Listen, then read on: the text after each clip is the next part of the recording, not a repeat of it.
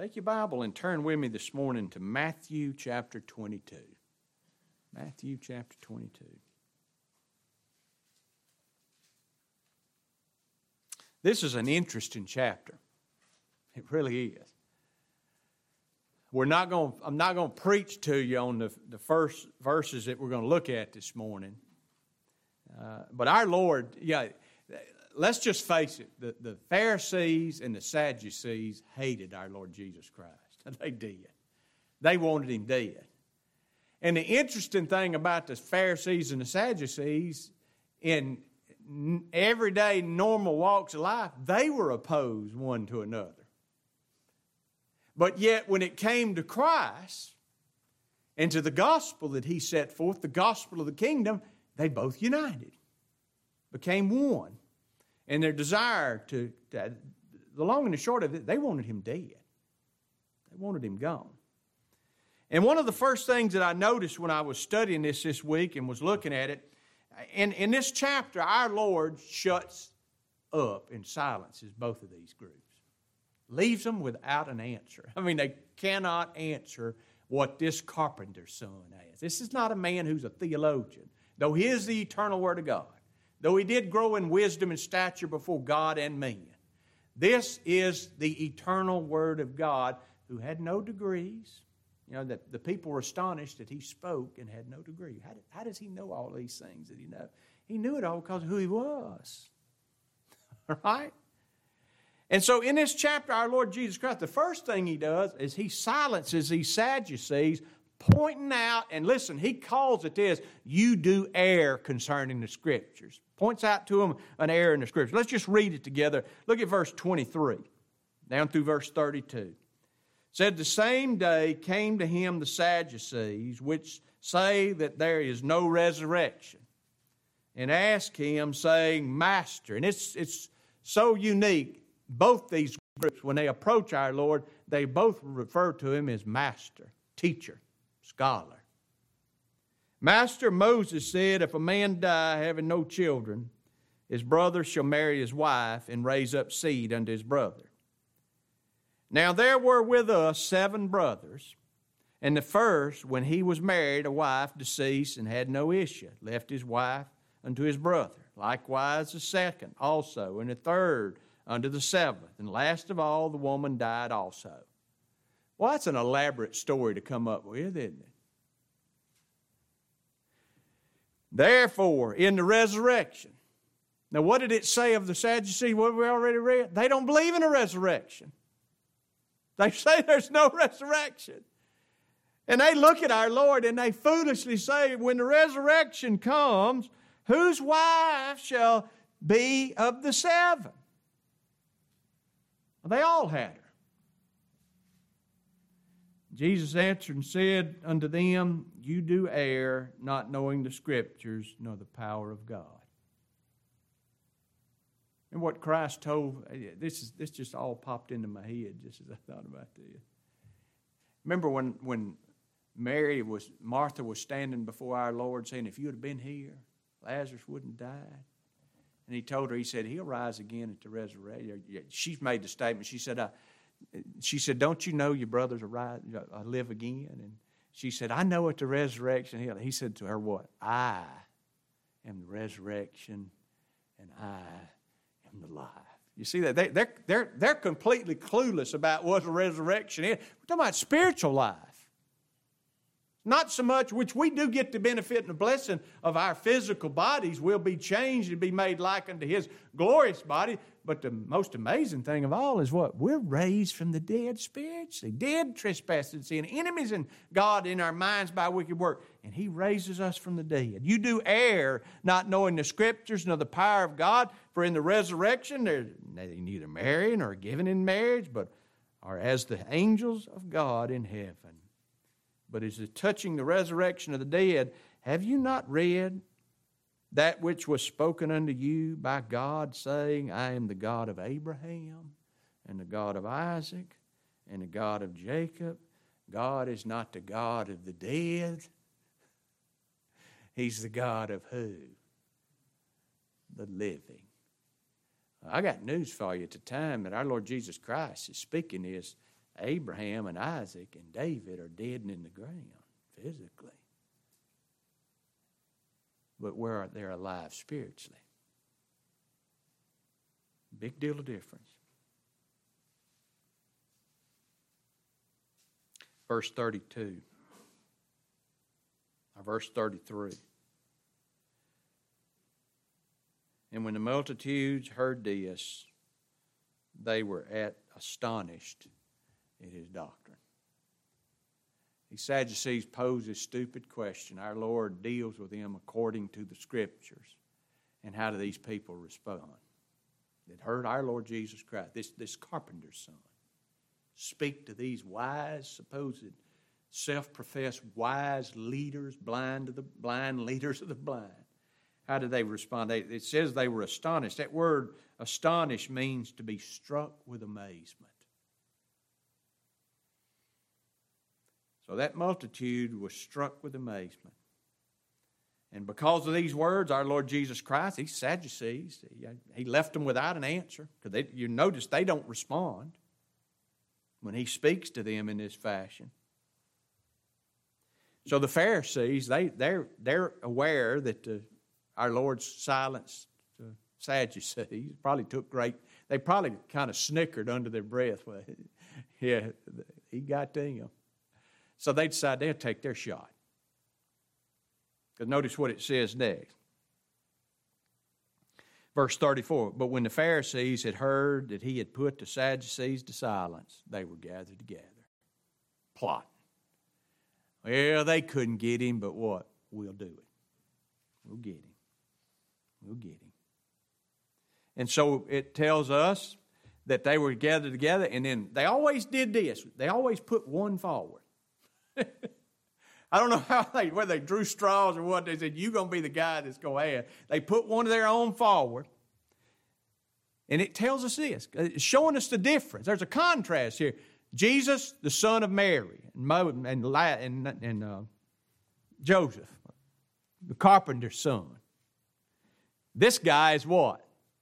He's a lawyer. Supposed to be smart. Okay? They put forth a lawyer.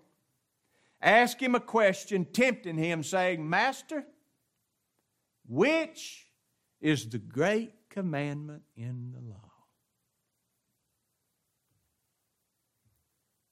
When I read this, the first thing that popped into my mind was this next statement. Their question concerning the law revealed the true nature of their hearts. For to be carnally minded is death. But to be spiritually minded is life and peace. Because the carnal mind is enmity against God. Listen to this. Carnal mind. These guys are carnally minded men. The carnal mind is enmity, it's hatred against God. It is not subject to the law of God. And they're asked the question, which is the great commandment in the law of God? Carnal mind, not subject to the law of God, neither indeed can be. So then, in the flesh cannot please God. You think about this question these guys ask. Which is the great commandment in the law of God? They didn't ask our Lord Jesus Christ what His thoughts were concerning the law, concerning the law's purpose. Nor did they ask Him what God's law demands of all men and women without exception. They asked Him to tell them what He thought was the most important law. Which one? Remember what our Lord had said in the Sermon on the Mount? Whosoever, therefore, shall break one of these least commandments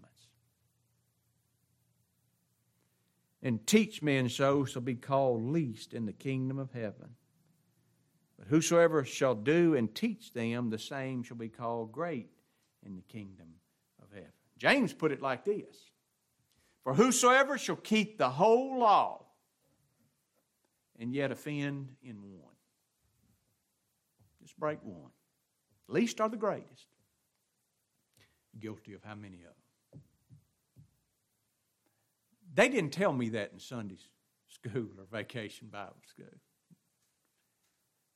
I think it's the state of Texas, they decided here the other day they're putting the Ten Commandments back in every public facility in the state of Texas, all the schools. I don't know how they're going to pull that off with separation of church and state.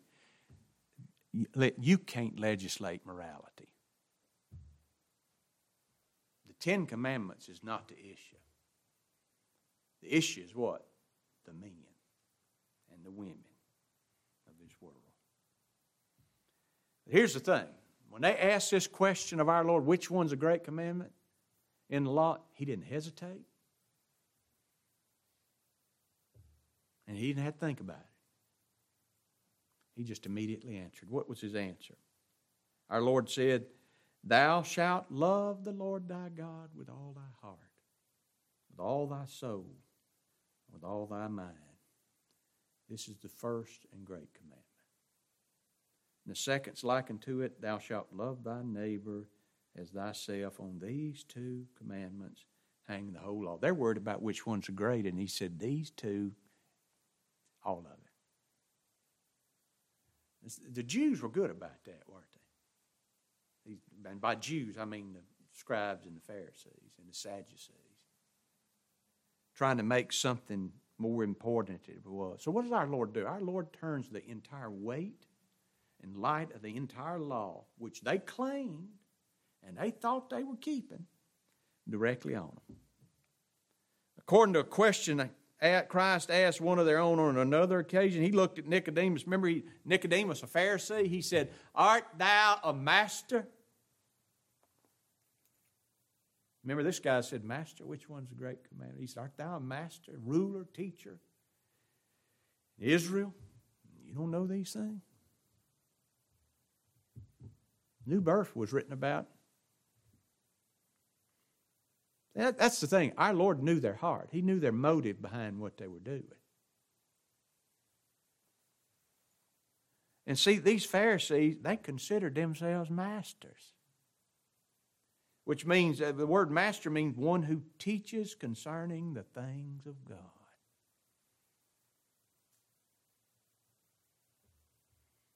Yet they were ignorant of what God's law requires and what God's law demands. What does it require?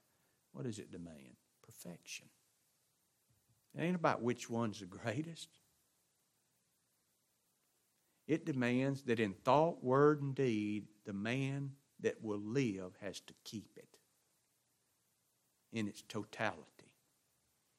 And I tell you what, I guarantee you, I'm looking at a group of men and women that I love with all my heart. But there's not one of us here and one of us watching out there on that live stream. Not one of us has kept this law. Not one. You can strive and try and dig your nails in and put your shoulder to the grindstone. You cannot keep it. It's impossible. You know, the disciples came to our Lord Jesus Christ one time and told Him, they said, "Don't you know the Pharisees are offended by what you've said?"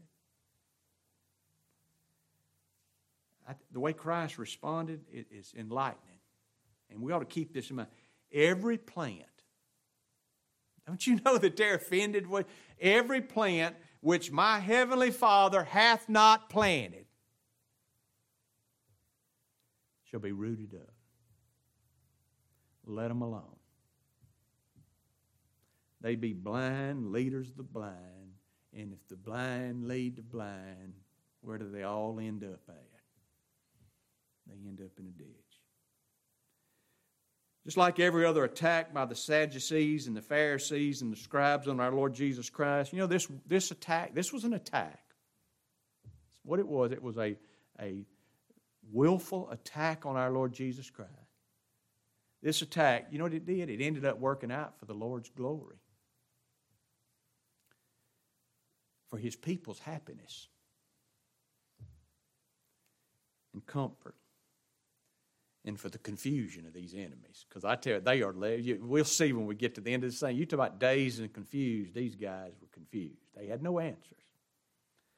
Now, these Pharisees were silent in light of our Lord's statement concerning the demands of God's law that God's law places on every sinner. These blind leaders of the blind, these Pharisees, they thought and they taught that obedience to the law, now listen to this, that obedience to the law was the only hope of salvation. One of the churches, Pam and I were coming back from meeting the other night, and we passed a little local church, and they had out another one of those kind of sayings that kind of goes along with the one that I've seen, and I just truly hate is this: the best sermon you can preach is which one? The one you live. Folks, Paul was a Pharisee. And under the inspiration of God the Holy Spirit, when he wrote the book of Philippians, when he wrote concerning his thoughts of his own personal obedience in his unregenerate state, how did he define it? Concerning the righteousness which is in the law. How did he view himself? Blameless. That's the Holy Spirit. He said that that is a divine truth about that man's state as a Pharisee. He thought that he had kept the law. These guys thought they had kept the law. We have to keep those things in mind. These Pharisees had the law. They thought they had kept the law. They were obeying the law. And by their obedience, by their righteousness to that law, they thought they were righteous in the sight of both God and in the sight of men. Our Lord, and remember when He told that parable, the publican and the Pharisee, he put it under this quotation. He spake this parable unto certain who trusted in themselves that they were righteous and despised others. Yet the reality of this is this. These guys, you know what they were? They were ignorant of the righteousness of God. And they were going about to establish their own. The reality was that they didn't and they couldn't see and they could not understand the purpose of the law. What did God give the law to Israel for? Show me from this book where God ever told them, if you will keep this law, I'll give you life based on it. You can't. Paul said it like this, that Pharisee, and he thanked his God through Christ Jesus his Lord, it was this way.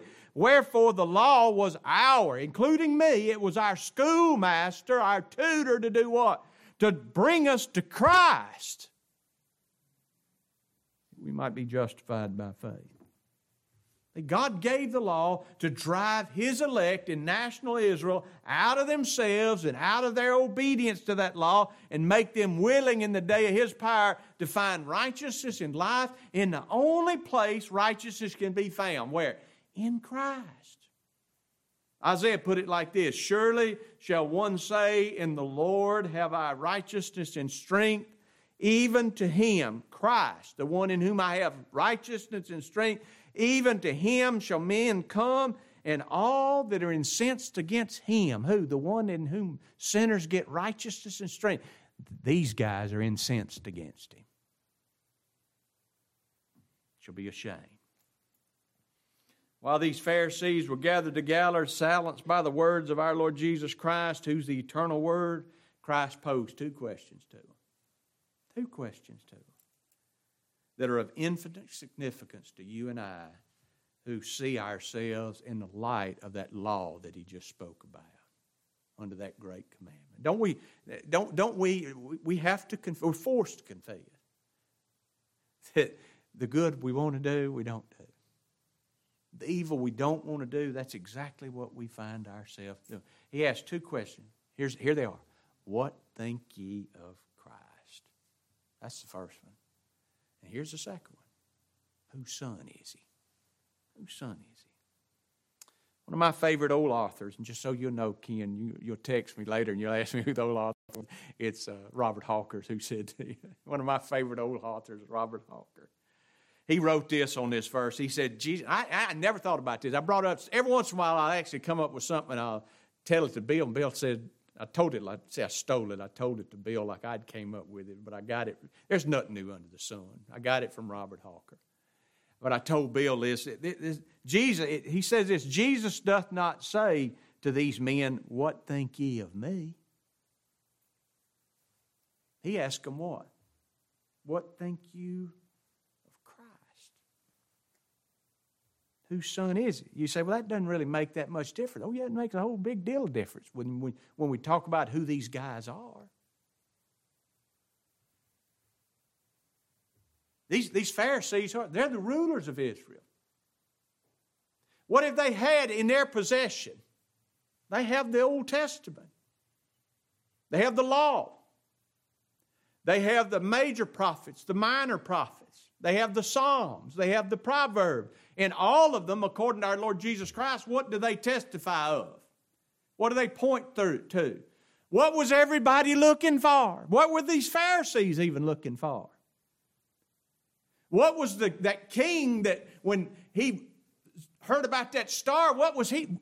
He was trying to get rid of the king that was promised. And yet, they have everything that should have pointed them to the Messiah. And yet, what were they looking for? They were looking for a Messiah of their own imagination, of their own creation. They had falsely assumed that what was going to come along, there was going to be a king come to power like King David. One who would reestablish Israel as a great nation because they're in bondage now. Because these same men, a little bit later, Christ told them they're in bondage. They said, we've never been in bondage to any man. They were in bondage to Rome. They were under Roman rule. They couldn't even crucify Christ on their own. They had to get permission from Rome to do it. They thought they was going to establish Israel and he was going to set them free from human bondage. That's all they could think about. Let's get free from all these nations that have oppressed us for all this time. And if you'll recall, these Pharisees, remember when John the Baptist was out there baptizing by the river? They sent out to John the Baptist, sent men out to inquire of him if he was that Christ. That was exactly the way. Go find out if that's Christ. It says, and they which were sent of the Pharisees and they asked him and said unto him, why baptizest thou then if thou be not that Christ? Nor Elijah, or the prophet. You know what this shows me? It shows me that they had enough light to know the historical facts about that Christ. Which means what the Christ, you know what it means? It means the anointed. Who's the anointed? The Messiah. That's what we're talking about. They had enough light to know that the Messiah was promised and he had come. But that Christ that was promised and was prophesied about, he stands in their presence. That Christ is standing right here in front of them. Remember, John the Baptist had told those guys that came and asked him, are you that Christ? The next day he saw Christ coming and he said, behold, the Lamb of God that taketh away the sin of the world. See, that's the problem. They had no sin in their own minds. They didn't need salvation from sin. They wanted deliverance from this present world. That's all they were consumed with. Actually, you know, they didn't know him. They didn't acknowledge him. And they certainly didn't accept him. Actually, you know what? They hated him. Sought to kill him. And these questions Christ asked them and their ignorant response, because notice how they responded when he posed his question to them. They say unto him, whose son is the Messiah? That Christ, son of David. Son of David.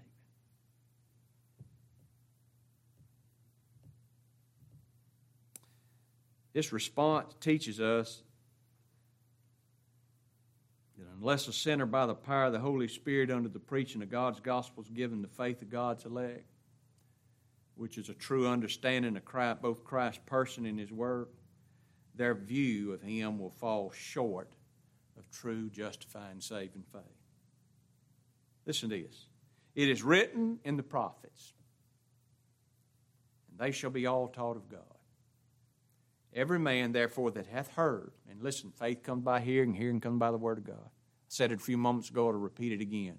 The seeing eye and the hearing ear, the Lord hath created the both of them.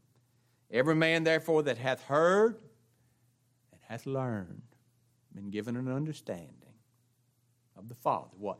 That he will by no means clear. Wasn't that a frightening thing to an unregenerate mind? Even to our minds, when the Lord was pleased to bring us under true conviction by His Holy Spirit, to see ourselves in light of that law and see what it requires of us. To learn that He will not overlook the least of sin and the best of men. The Father will not allow anything into His presence that's not as holy and just and perfect as He Himself. Hath learned the Father, what do? They do what our Lord said. Come to me, all ye labor, heavy laden, I'll give you rest. Come to me. And this is life eternal, that they might know Thee, the only true God. And the only way we know Him as the only true God is because we know this. And Jesus Christ, whom the true and living God sent to satisfy Himself. And see, that's why Paul, as well as all God's redeemed in every generation, are so determined and so dogmatic in the declaration of Christ's person and work. I mean it, and God's servants mean it, and you mean it when we say, we determine not to know anything among you, say Jesus Christ, His person, and His work, what He actually accomplished. I want to make this as clear as I can this morning, because this is a frightening thing to me. You know, you can know a lot of historical facts. You can about this person, just like these Pharisees, and yet still be ignorant of the true Christ of God. He's standing right here. He's already performed miracles that confirm He's the Christ. His words confirm He's Christ. My stars, His Father spoke from heaven and confirmed, this is my beloved Son. Remember what Christ said to the Jews that railed against Him? He healed that man on the Sabbath day out at the pool of Bethesda. And He told him, here's on the Sabbath day. Been there 38 years. He told him, rise, take up your bed, and walk. And a man that had been there for 38 years, all he gets up and he takes off. And these guys, I can't believe He healed him on Sabbath day. Christ said this, and the Father Himself which hath sent me hath borne witness of me. You have neither heard His voice at any time nor seen His shape. And you have not His word abiding in you, for whom He hath sent, Him you believe not. Search the Scriptures, for in them you think you have eternal life, and they are they which testify of me, of what? His person and His work, that He came to set His people free, that He came to reconcile sinners to God. And you will not come to me, that you might have life.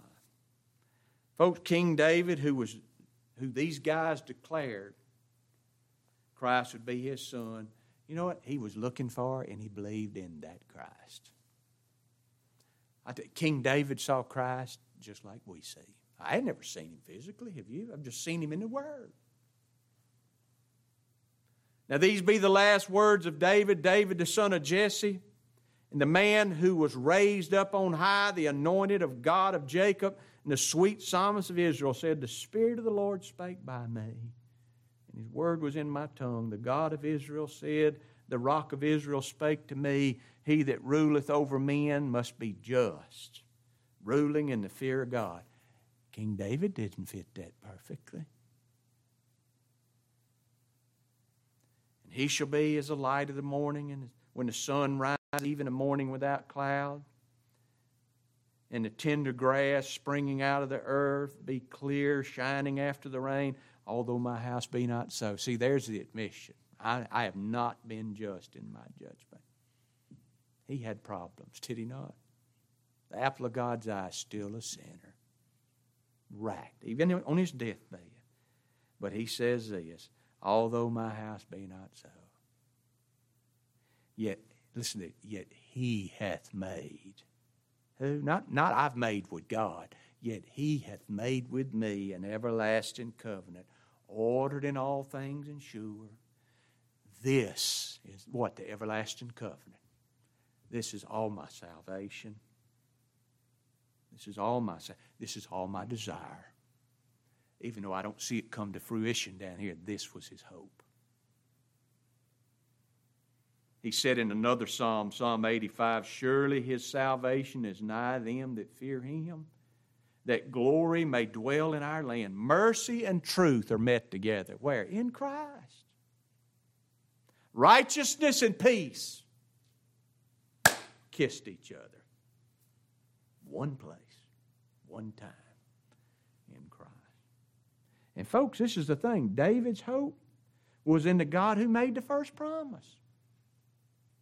Concerning free grace and mercy to every object of His love, those who see themselves and know themselves for what they are, sinners. And the same's true of Abraham, who these Pharisees, when our Lord was speaking to them, and He told them that that they obeyed not Abraham, they turned around and said to Him, Abraham is our father. Jesus said to them, if you were Abraham's children, you'd do the works of Abraham. But now you seek to kill me, a man that hath told you the truth, which I have heard of God. This did not Abraham.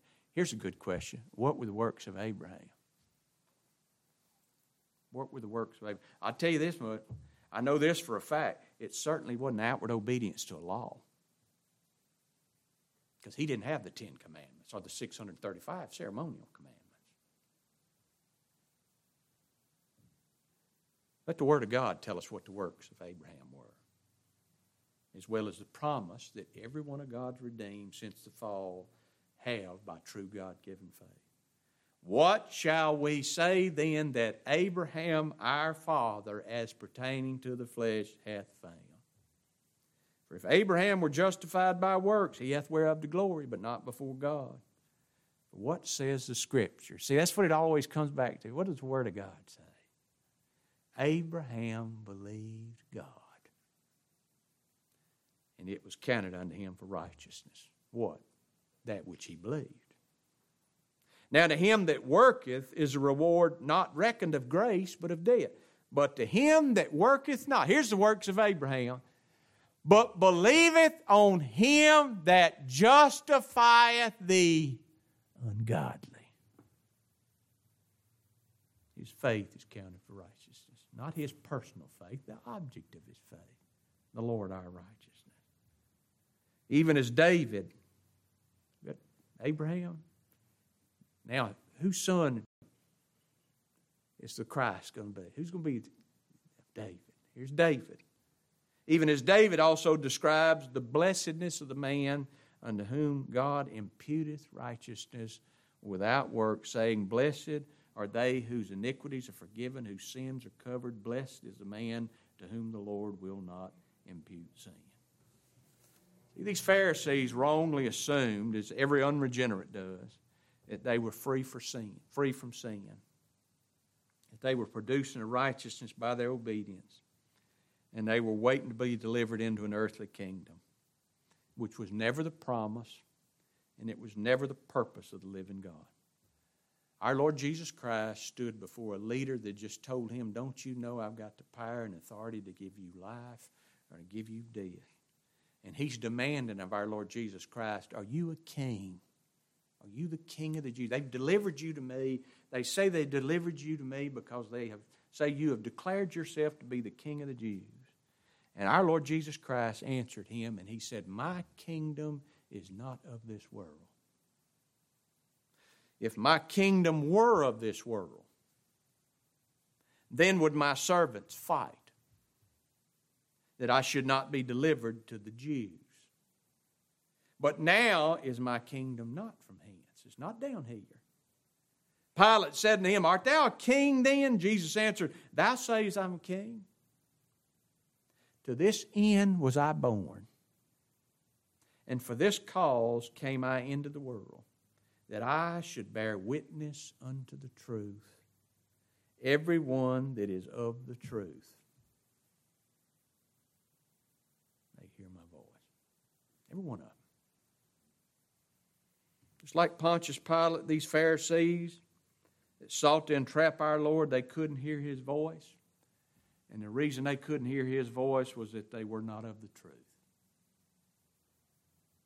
As He spake these words, many believed on Him. Then said Jesus to those Jews which believed on Him, if you continue in my word, then are you my disciples indeed. And you shall know the truth. And the truth, what does it do? It shall set you free. Listen to me. Every person who's either ignorant of or not submitted to the righteousness of God, His only hope and cause of salvation, will always be found going about to establish a righteousness on their own, while all those born of God have been made the very righteousness of God in Him, evidenced by their humble submission to Christ alone is the Lord their righteousness. Now notice how Christ completely shuts them up, leaving them without excuse before the law and justice of God. Look at verse 43 through 46, and I'll quit. He said unto them, what think ye of Christ? Whose son is he? They said, He's the son of David. He said unto them, how then doth David in spirit call Him Lord, saying, the Lord said unto my Lord, sit thou on my right hand until I make thine enemies thy footstool. If David then call Him Lord, how's He His son? And notice what it said. And no man was able to answer Him a word, neither dost any man from that day forth ask Him any further question. we can't deal with this. I wrote this into my notes this morning. I went back and I typed this in. They were looking in the wrong place. And they were looking for the wrong thing. All the while, Christ, who is our life, was totally hidden from their view. I tell you, oh, what a debt. I think about, oh, what a debt we owe to God's sovereign grace and mercy for giving us life everlasting in His dear Son. Let me read this passage to you. The disciples came and said unto Him, why speakest thou unto them in parables? He answered and said unto them, because it is given to you to know the mysteries of the kingdom of heaven. But to them, it's not given. When I read that, I think, why me? Huh? For whosoever hath, I think it really means whoever thinks they've got. To him shall be given, and he shall have more. No, I got that back. Whosoever hath, to him shall be given, have been given, know the mysteries of the kingdom of heaven. To him shall be given more abundance. But whosoever hath not, from him shall be taken away that which, that's the one I meant, which thinks he had. They thought they had life. They're going to be the ones that at the judgment are crying, Lord, Lord, have we not, have we not, have we not. Therefore, unto them in parables, because they seeing see not, and hearing they hear not, neither do they understand, and in them is fulfilled the prophecy of Isaiah, which saith, by hearing you shall hear and shall not understand, and seeing you shall see and shall not perceive. For this people's heart is waxed gross, and their ears are dull of hearing, and their eyes have they closed, lest at any time they should see with their eyes and hear with their ears, should understand with their heart, and should be converted, and I should heal them.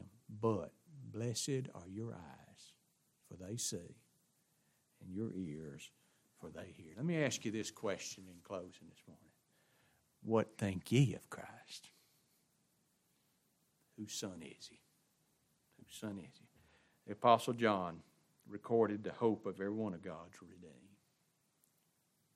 And many other signs truly did Jesus in the presence of his disciples, which are not written in this book. But these are written, that you might believe that Jesus is the Christ, the Son of God, and that believing you might have life through His name. Whosoever shall call upon the name of the Lord, Jehovah Sitkanu, the Lord our righteousness, shall be saved. May the Lord bless His word, bless our understanding, dismiss us from this place with His love, and carry us to our appointed destinations this week. Let's stand together and we'll be dismissed. Buddy, if you would, lead us in a closing prayer, please, sir. Father, we thank you now for blessings this day. Thank you for your love, grace, and mercy. Thank you for our church family. Thank you for our pastors and studies. We ask now that you dismiss